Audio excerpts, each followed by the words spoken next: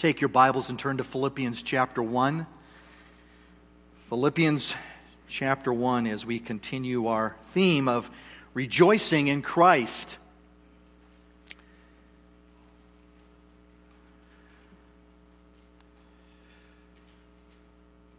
As I closed last Sunday, I challenged you to examine your heart this week by asking this question: do I see my trying circumstances as a way to progress the gospel, or as an opportunity to proclaim Christ, or to trust in the purposes of God? Paul did, and so can we. This is where true joy and contentment are found, as you see from Paul's example here in this portion of Scripture. Now, our focus this morning is going to be on verses 22 to 26, but I want to read this whole text beginning with verse 12 through 26. So bear with me, follow as I read. Now I want you to know, brethren, that my circumstances have turned out for the greater progress of the gospel, so that my imprisonment in the cause of Christ has become well known throughout the whole Praetorian Guard and to everyone else, and that most of the brethren, trusting in the Lord because of my imprisonment, have far more courage to speak the word of God without fear. Some, to be sure, are preaching Christ even from envy and strife, but some also from goodwill. The latter do it out of love, knowing that I am appointed for the defense of the gospel. The former proclaim Christ out of selfish ambition rather than from pure motives, thinking to cause me distress in my imprisonment. What then? Only that in every way, whether in pretense or in truth, Christ is proclaimed, and in this I rejoice. Yes, and I will rejoice, for I know that this will turn out for my deliverance through your prayers and the provision of the Spirit of Jesus Christ, according to my earnest expectation and hope, that I will not be put to shame in anything, but that with all boldness Christ will even now as always be exalted in my body, whether by life or by death. For to me to live is Christ, and to die is gain. But if I am to live on in the flesh, this will mean fruitful labor for me, and I do not know which to choose. But I am hard-pressed from both directions, having the desire to depart and be with Christ, for that is very much better. Yet to remain on in the flesh is more necessary for your sake. Convinced of this, I know that I will remain and continue with you all for your progress and joy in the faith, so that your proud confidence in me may abound in Christ Jesus through my coming to you again. In this whole passage, the apostle was addressing the concern of the Philippian believers about his welfare in prison. And actually, the word imprisonment there in this passage of Scripture is chains. I've told you before that Paul at this time was in rented quarters. He had a little bit of freedom, but he was chained to a guard 24 hours a day. Now, if you were in this situation, what would you be telling people? It's a good question, isn't it? Well, Paul shared his joy over what God was doing, even though there was possible death in the horizon. I love what he says there in verse 12. Now I want you to know, brethren, that my circumstances have turned out for the greater progress of the gospel. He doesn't mention joy here, but it just bleeds out of what he's saying. Then in verse 18, what then? Only that in every way, whether in pretense or in truth, Christ is proclaimed, and in this I rejoice. Yes, and I will rejoice. And then he says there in verse 20, according to my earnest expectation and hope, that I will not be put to shame in anything, but that with all boldness Christ will even now as always be exalted in my body, whether by life or by death. Wow. What an attitude. And it's this attitude which is my prayer for you and myself. And so I'm asking God that you have the mindset of the apostle, because that is what is required here. A daily focus on the eternal and being content in God's will. You know, when that is present, there is a joy beyond all comprehension. Truly there is. And so to be an encouragement to you in that way, I'm having you consider with me three evidences of joy in trying times from this passage, so that you might, on the one hand, be inspired by Paul's example, and then to trust the Lord for that single-mindedness of Paul, no matter what you are facing. And you know, these evidences are embedded in the very question I challenged you with last week, as I ended the message, and then as I began this message today. And the first evidence that we looked at was from verses 12 to 14. You have it there in your notes. Though Paul was experiencing imprisonment, he rejoiced at the progress of the gospel. He rejoiced at the progress of the gospel. You see, through his chains, he had an opportunity to evangelize the soldiers and also Caesar's household, which led to many of them getting saved, right? Yes. If you look at the end of Philippians, chapter 4, verses 21 and 22, greet every saint in Christ Jesus. The brethren who are with me greet you. All the saints greet you, especially those of Caesar's household. You see, he saw the providence of God in all of this, and it brought him joy. And then another evidence of joy we considered was in verses 15 through 18. Though Paul was dealing with oppressors, critics, he rejoiced in the proclamation of Christ. He spoke of that 3 different times there in those verses. And unfortunately, some of those oppressors, those critics, were his believing brethren. Their motives, their attitude, their behavior at times was carnal. No doubt about it. And I think at some point in time, Paul needed to address that. But their orthodoxy was right. They did preach Christ. And so the apostle was able to look beyond himself and the situation. You know, only his maturity in Christ helped him to do that. And he was able to see Christ honored through the lifting up his name. He knew that God would somehow use all of that in reaching Rome, and it brought him joy. And you know, God's word is always honored when it's preached, even though the vessel is not always what they should be. Yeah, we saw that. I mentioned that last week with Jonah. God used him, and he did preach the word, and people repented. But at the end of it all, he goes up on top of a hill, and he's angry at God. His heart's not in the right place, yet God used him. God always honors his word. And I think that's what Paul understood here. Regardless of the vessel. Yes, they're believers, but they're bringing forth the word. They're proclaiming Christ. And in this I rejoice. Now, if you missed any of the last 2 messages, I would encourage you to go back and listen to them on our website. There was much more that was said in regards to these evidences of joy that I think you might find thought-provoking and challenging. So please go back and listen to them if you missed any of them. This brings us to the last evidence of joy, which we did start out last week in verses 19 through 26. Do you remember what it was? Though Paul suffered hardship, he rejoiced in the purposes of God. He rejoiced in the purposes of God. As the apostle said there in verse 18, I rejoice. What was he rejoicing about at present? That Christ was proclaimed. But then he quickly followed it up with, yes, and I will rejoice. That is with what God had planned for him in the very next near future, as he pointed out in this section of Scripture.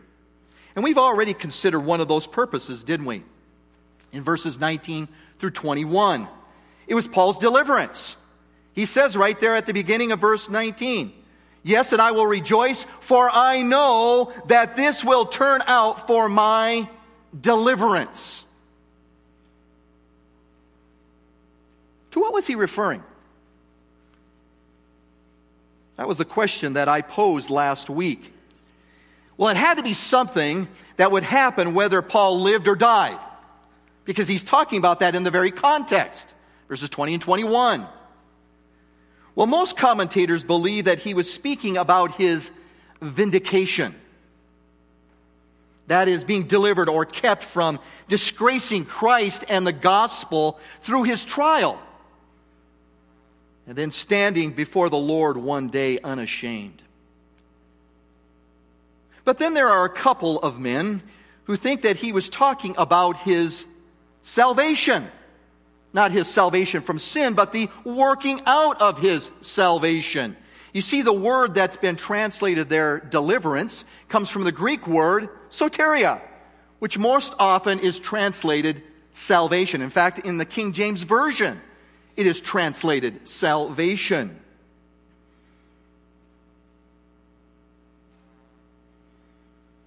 So what you see here is that Paul may have been talking about the working out of his salvation and the ultimate hope of being like Christ when he stood before him. Even in the context, he speaks about this. 1:6, what does he say? For I'm confident of this very thing, that he who began a good work in you will perfect it until the day of Jesus Christ. Not only for the Philippians, but also for him. He says in chapter 2, verses 12 and 13, so then, my beloved, just as you have always obeyed, not as in my presence only, but now much more in my presence, work out your salvation, soteria, with fear and trembling. For it is God who is at work in you both to will and to work for his good pleasure. Not only for them, but for him too, no matter what circumstances he was encountering. And the following phrases there in the rest of verse 19, all the way through verse 21, can support either position, one of vindication or one of the working out of salvation. And in some ways, I think they both overlap. But I tend to lean toward the latter, that of salvation. That does not make me right and others wrong, or others right and I'm wrong. But you know, in the end, I'm not sure it really matters. Because in God's purposes, the hardships that Paul faced, that you and I face on a day-by-day basis, work out for good and God's glory. Do they not? I mean, we were singing about that all this morning. Did we just give lip service to that? Hopefully that's coming from our hearts. Indeed, they are meant to strengthen your testimony before the world, or to work out your salvation so that you are prepared to stand before the Lord unashamed. Indeed, that's the desire for my own heart. It's my desire for you. I trust it's your desire for your own life. And so, does that bring joy to you, beloved? Does it? Should. Just to think about that. It should, if you are content with his will for your life. James 1:2. I think some of us have that memorized, don't we? Count it all joy when you encounter various trials. I mean, it's not like we are to say, okay, great, this is fantastic, bring on another one. No, it's not like that at all. But I appreciate the understanding there in that portion of Scripture, because he goes on. He says, because the trying of your faith does what? It works out patience. It's about your growth in the Lord. That's why there's joy. And that stands above any and everything else that we might be going through. In fact, if you would, take your Bibles and turn with me over to 1 Peter, holding your space here. 1 Peter. This is a great place to go to, because even these believers to whom Peter was writing were encountering suffering, a suffering that they didn't know was going to end. And this is what it says in 1 Peter 1, beginning with verse 3 through verse 7. This is the mindset that Peter wanted for these believers. Blessed be the God and Father of our Lord Jesus Christ, who according to his great mercy has caused us to be born again to a living hope through the resurrection of Jesus Christ from the dead, to obtain an inheritance which is imperishable and undefiled and will not fade away, reserved in heaven for you, who are protected by the power of God through faith for a salvation, ready to be revealed in the last time.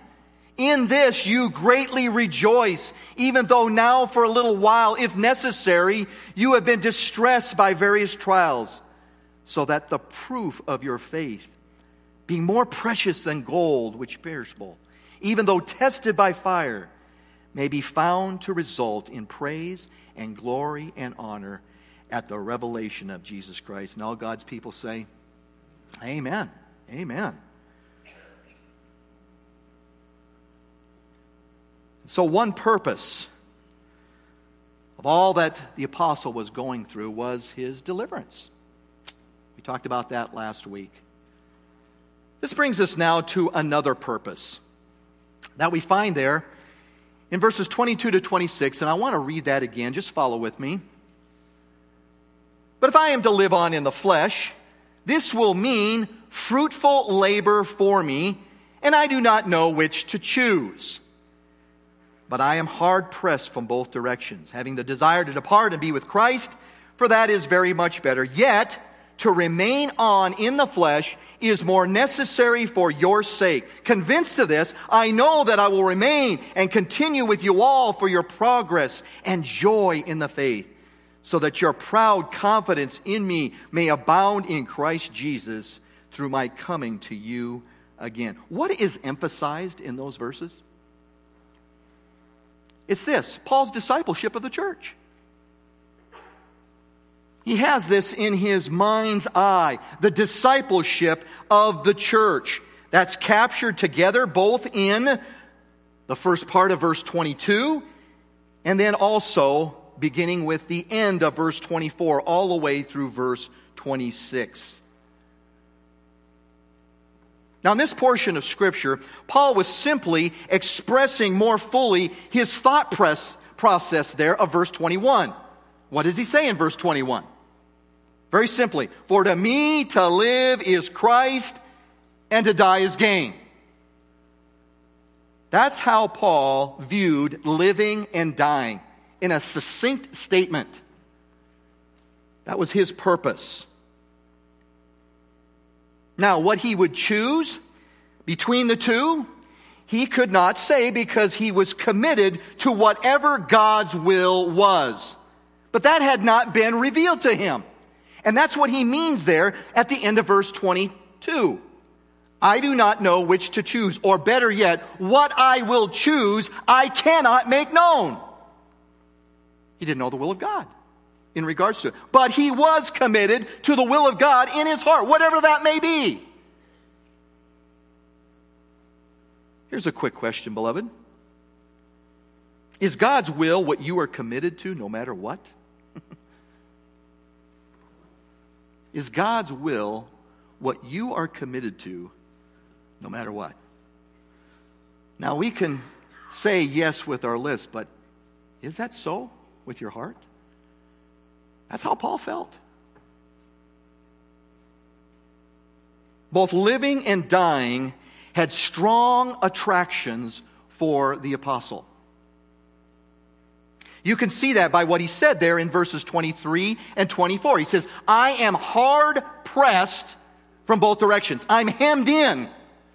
The picture there is of a person going through a gorge with rock cliffs on both sides. He's hemmed in by both desires.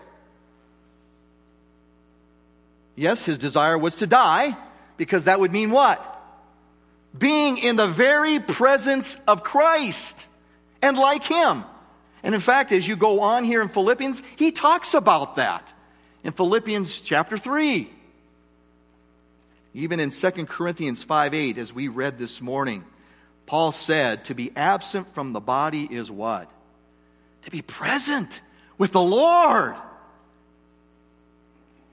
Indeed, that is very much better. I mean, the superlatives that he uses here in the Greeks, it's just one upon the other. He couldn't say enough good about that. What joy, if that was God's will. But in comparison to that, it was more necessary, as he says there in verse 24, to live on in the flesh. Why? For the sake of the brethren and their discipleship. Paul was convinced of this, and therefore it was his personal belief that this would be the outcome and God's purpose for him in the near future. It's possible that while he was going through trial, that there may have been some indications in that direction. But we don't know that. But indeed, it was his personal belief, based on the fact that it's more necessary at this present time, your discipleship. And for your sake, it's more necessary for me to remain on in the flesh.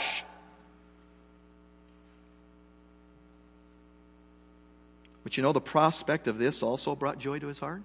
You bet. Again, he was hemmed in on both sides.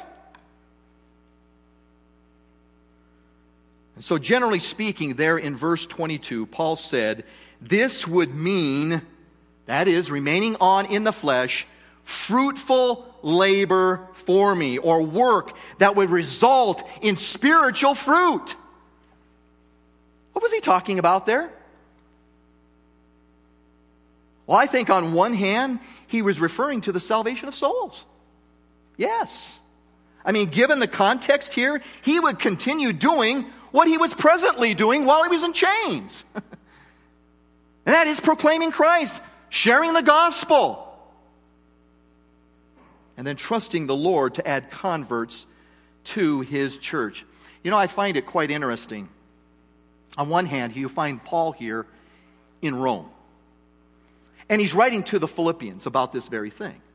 And yet before he came to Rome, while he was in Corinth, he wrote in the book of Romans there, chapter 1, verse 13, these words. This is before he came.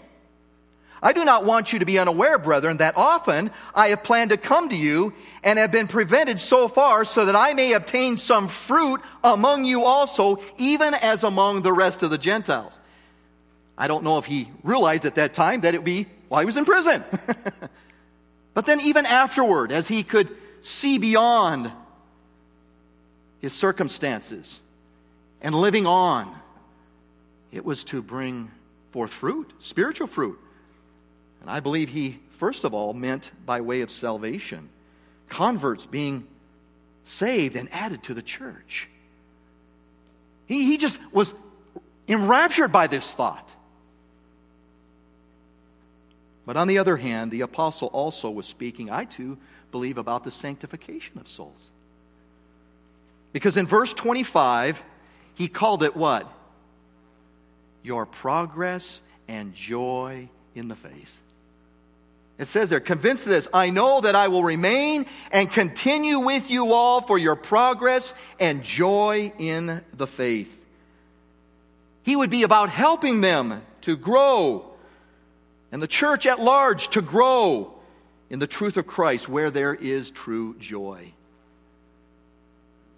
This past week, as I was thinking about that,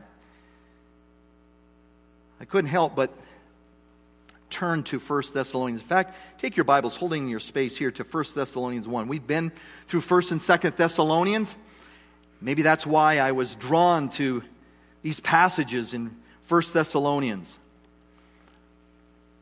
For 1 Thessalonians chapter 2, beginning with verse 7, notice what he said to that church, which was also in Macedonia, along with Philippi. But we proved to be gentle among you, as a nursing mother tenderly cares for her own children.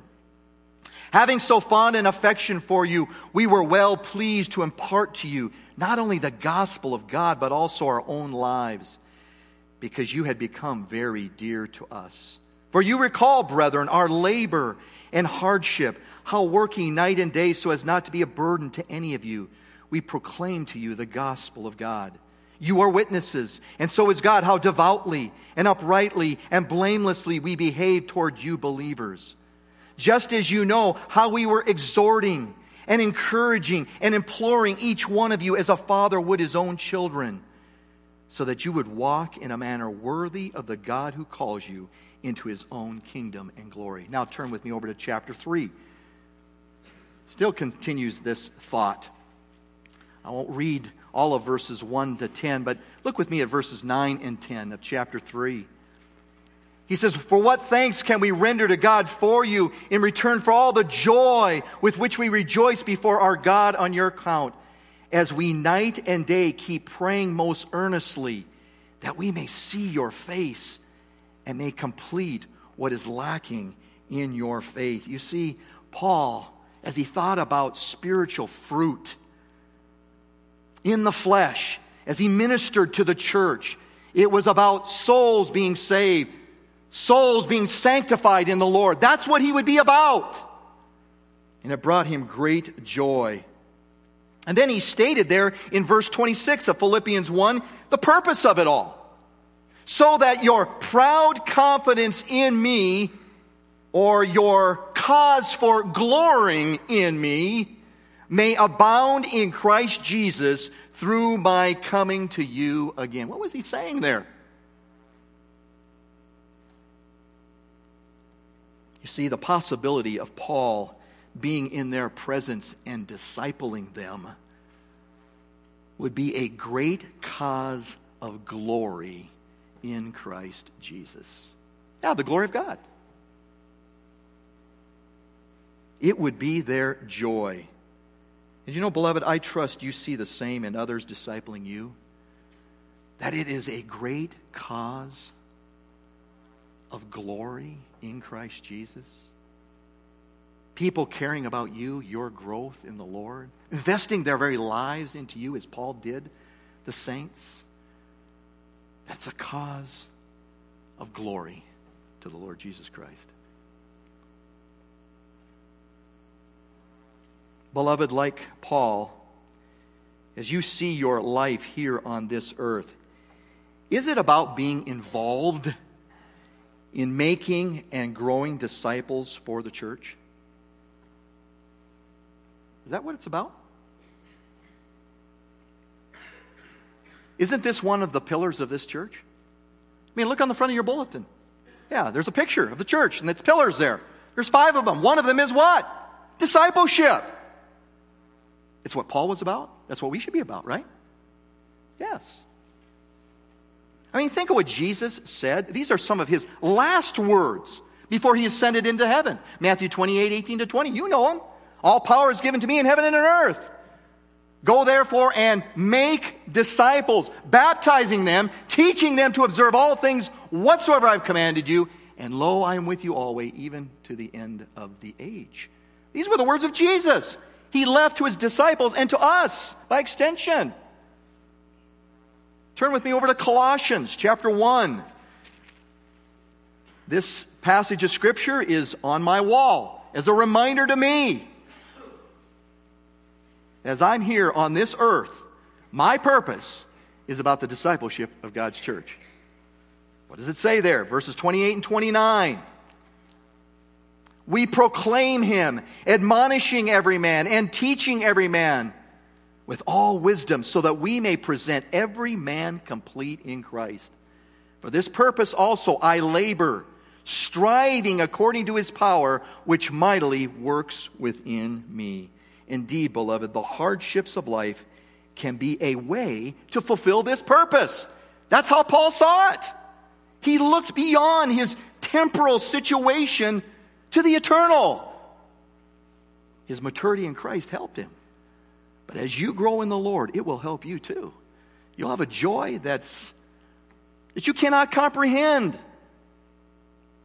I appreciate this little story entitled Pulled in Two Directions by Dennis DeHaan of the Daily Bread. He wrote, as Christians, we are pulled in two directions. We all want to go to heaven, but this life also holds great appeal.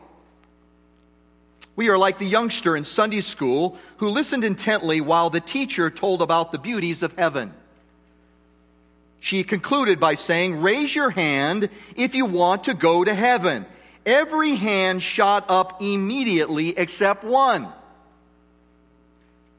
Why don't you want to go to heaven, Johnny? Well, he replied, Mom just baked an apple pie for dinner. Yeah, that would have been me, because I like apple pie. And then Dahan went on to say this. Now, we don't need to feel guilty for having a strong desire to enjoy life. God has given us life to enjoy. Marriage, a family, a fulfilling job, travel, recreation, these all have legitimate appeal. But if the delights of our earthly home are so attractive that we lose sight of God's purpose for putting us here, something's wrong. And it is. Something's wrong. And so in the arena that God has providentially placed you in, all of us, God has placed us into certain situations, different places. But you have an arena that God has providentially placed you in. May you be faithful in the work of discipleship for Christ's church. Beloved, I trust that as you leave here today, you have been inspired by the single-mindedness of Paul. That your purpose is the apostles' purpose. And what is that? For me to live is Christ, and to die is gain. And then he explains it all in the passage we just walked through.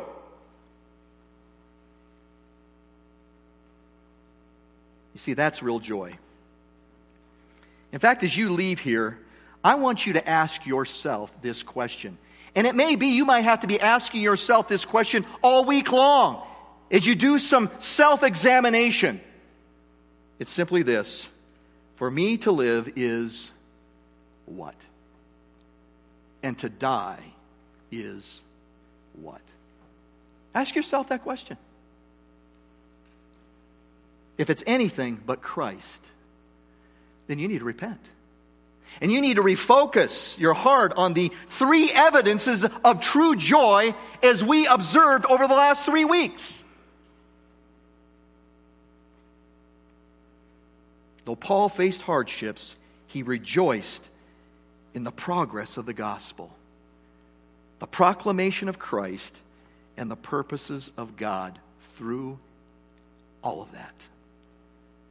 And you can too. Let's pray. Father, thank you for your word this morning and just these simple things that we looked at. I trust that, God, your people will leave here today asking the question, for me to live is what? And to die is what?